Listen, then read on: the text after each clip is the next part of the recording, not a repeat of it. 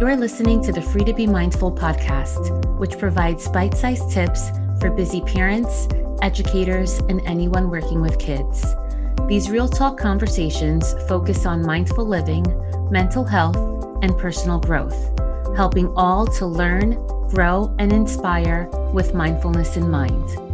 I'm your host, Vanessa de Jesus Guzman, educator, licensed professional counselor, entrepreneur, and mom. I'm passionate about helping folks live life with peace of mind and ease of heart while not losing their, well, you know. Here we go. Hi, and welcome back to the Consult a Counselor series. In this series, I answer parenting-related questions so that you can be present and at ease with your child and live life mindfully. Before I read you today's question, I'd just like to give you a little disclaimer that this should be heard only by adult ears and not by children ears. So take this moment to either put this on pause or get your kids out of the room or pop the AirPods in before you continue listening. Okay, here we go. Today's question is, you'd think my kid would behave around the holidays. I threaten him with the elf and Santa, but he's still throwing these intense temper tantrums. Help. Oh, it is definitely tough whenever kids are throwing temper tantrums. And I hear you about using the elf and Santa. And while I don't know your kids' ages, I just encourage you to really be mindful, depending on their age, that we don't want to hold something over like that over their heads. So make sure that we're not popping that bubble when we ourselves get upset and that we are then, bringing on the disillusionment of the elf and Santa. Now, with that being said, kids can have temper tantrums any time of the year.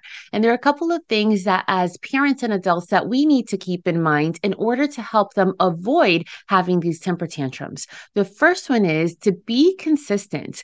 It's best when we have a daily routine that kids can kind of guess ahead of time, because then things don't catch them by surprise.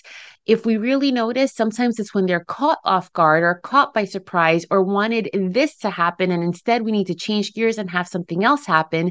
It's then that they lose their cool. And because they don't always have the capacity, not just to use their words, because sometimes they could be very verbal, but sometimes they don't have the capacity or ability to be able to put their feelings into the appropriate words, then that's when we see their emotions come out within these intense behaviors. We also want to make sure that we reinforce positive behaviors. We want to make sure that not only are we saying good job, because it's very fluff and pie in the sky, but we also want to be specific about our reinforcement. So for example, instead of just saying good job, I'm proud of you, when they shared with their sister, you can say, wow, that was really amazing. Look how your sister appreciates it when you share with her, so that they're tying an emotion down, not only from themselves, because it feels good to be praised when you do something good, but also of the other person, so that they can learn to take perspective, they can learn to have empathy, and they learn that that's something that is welcome, not only from the person they're sharing with, but from everybody as well. And when your child is doing these positive behaviors, especially when they're on the younger end, they're really motivated by extrinsic motivators, meaning that they don't understand the intrinsic value of, I want to do this because it feels good, but more so, I want to do this to get a prize or a sticker or a cookie. So you may want to consider, how are you motivating them extrinsically so that they can continue to work towards something.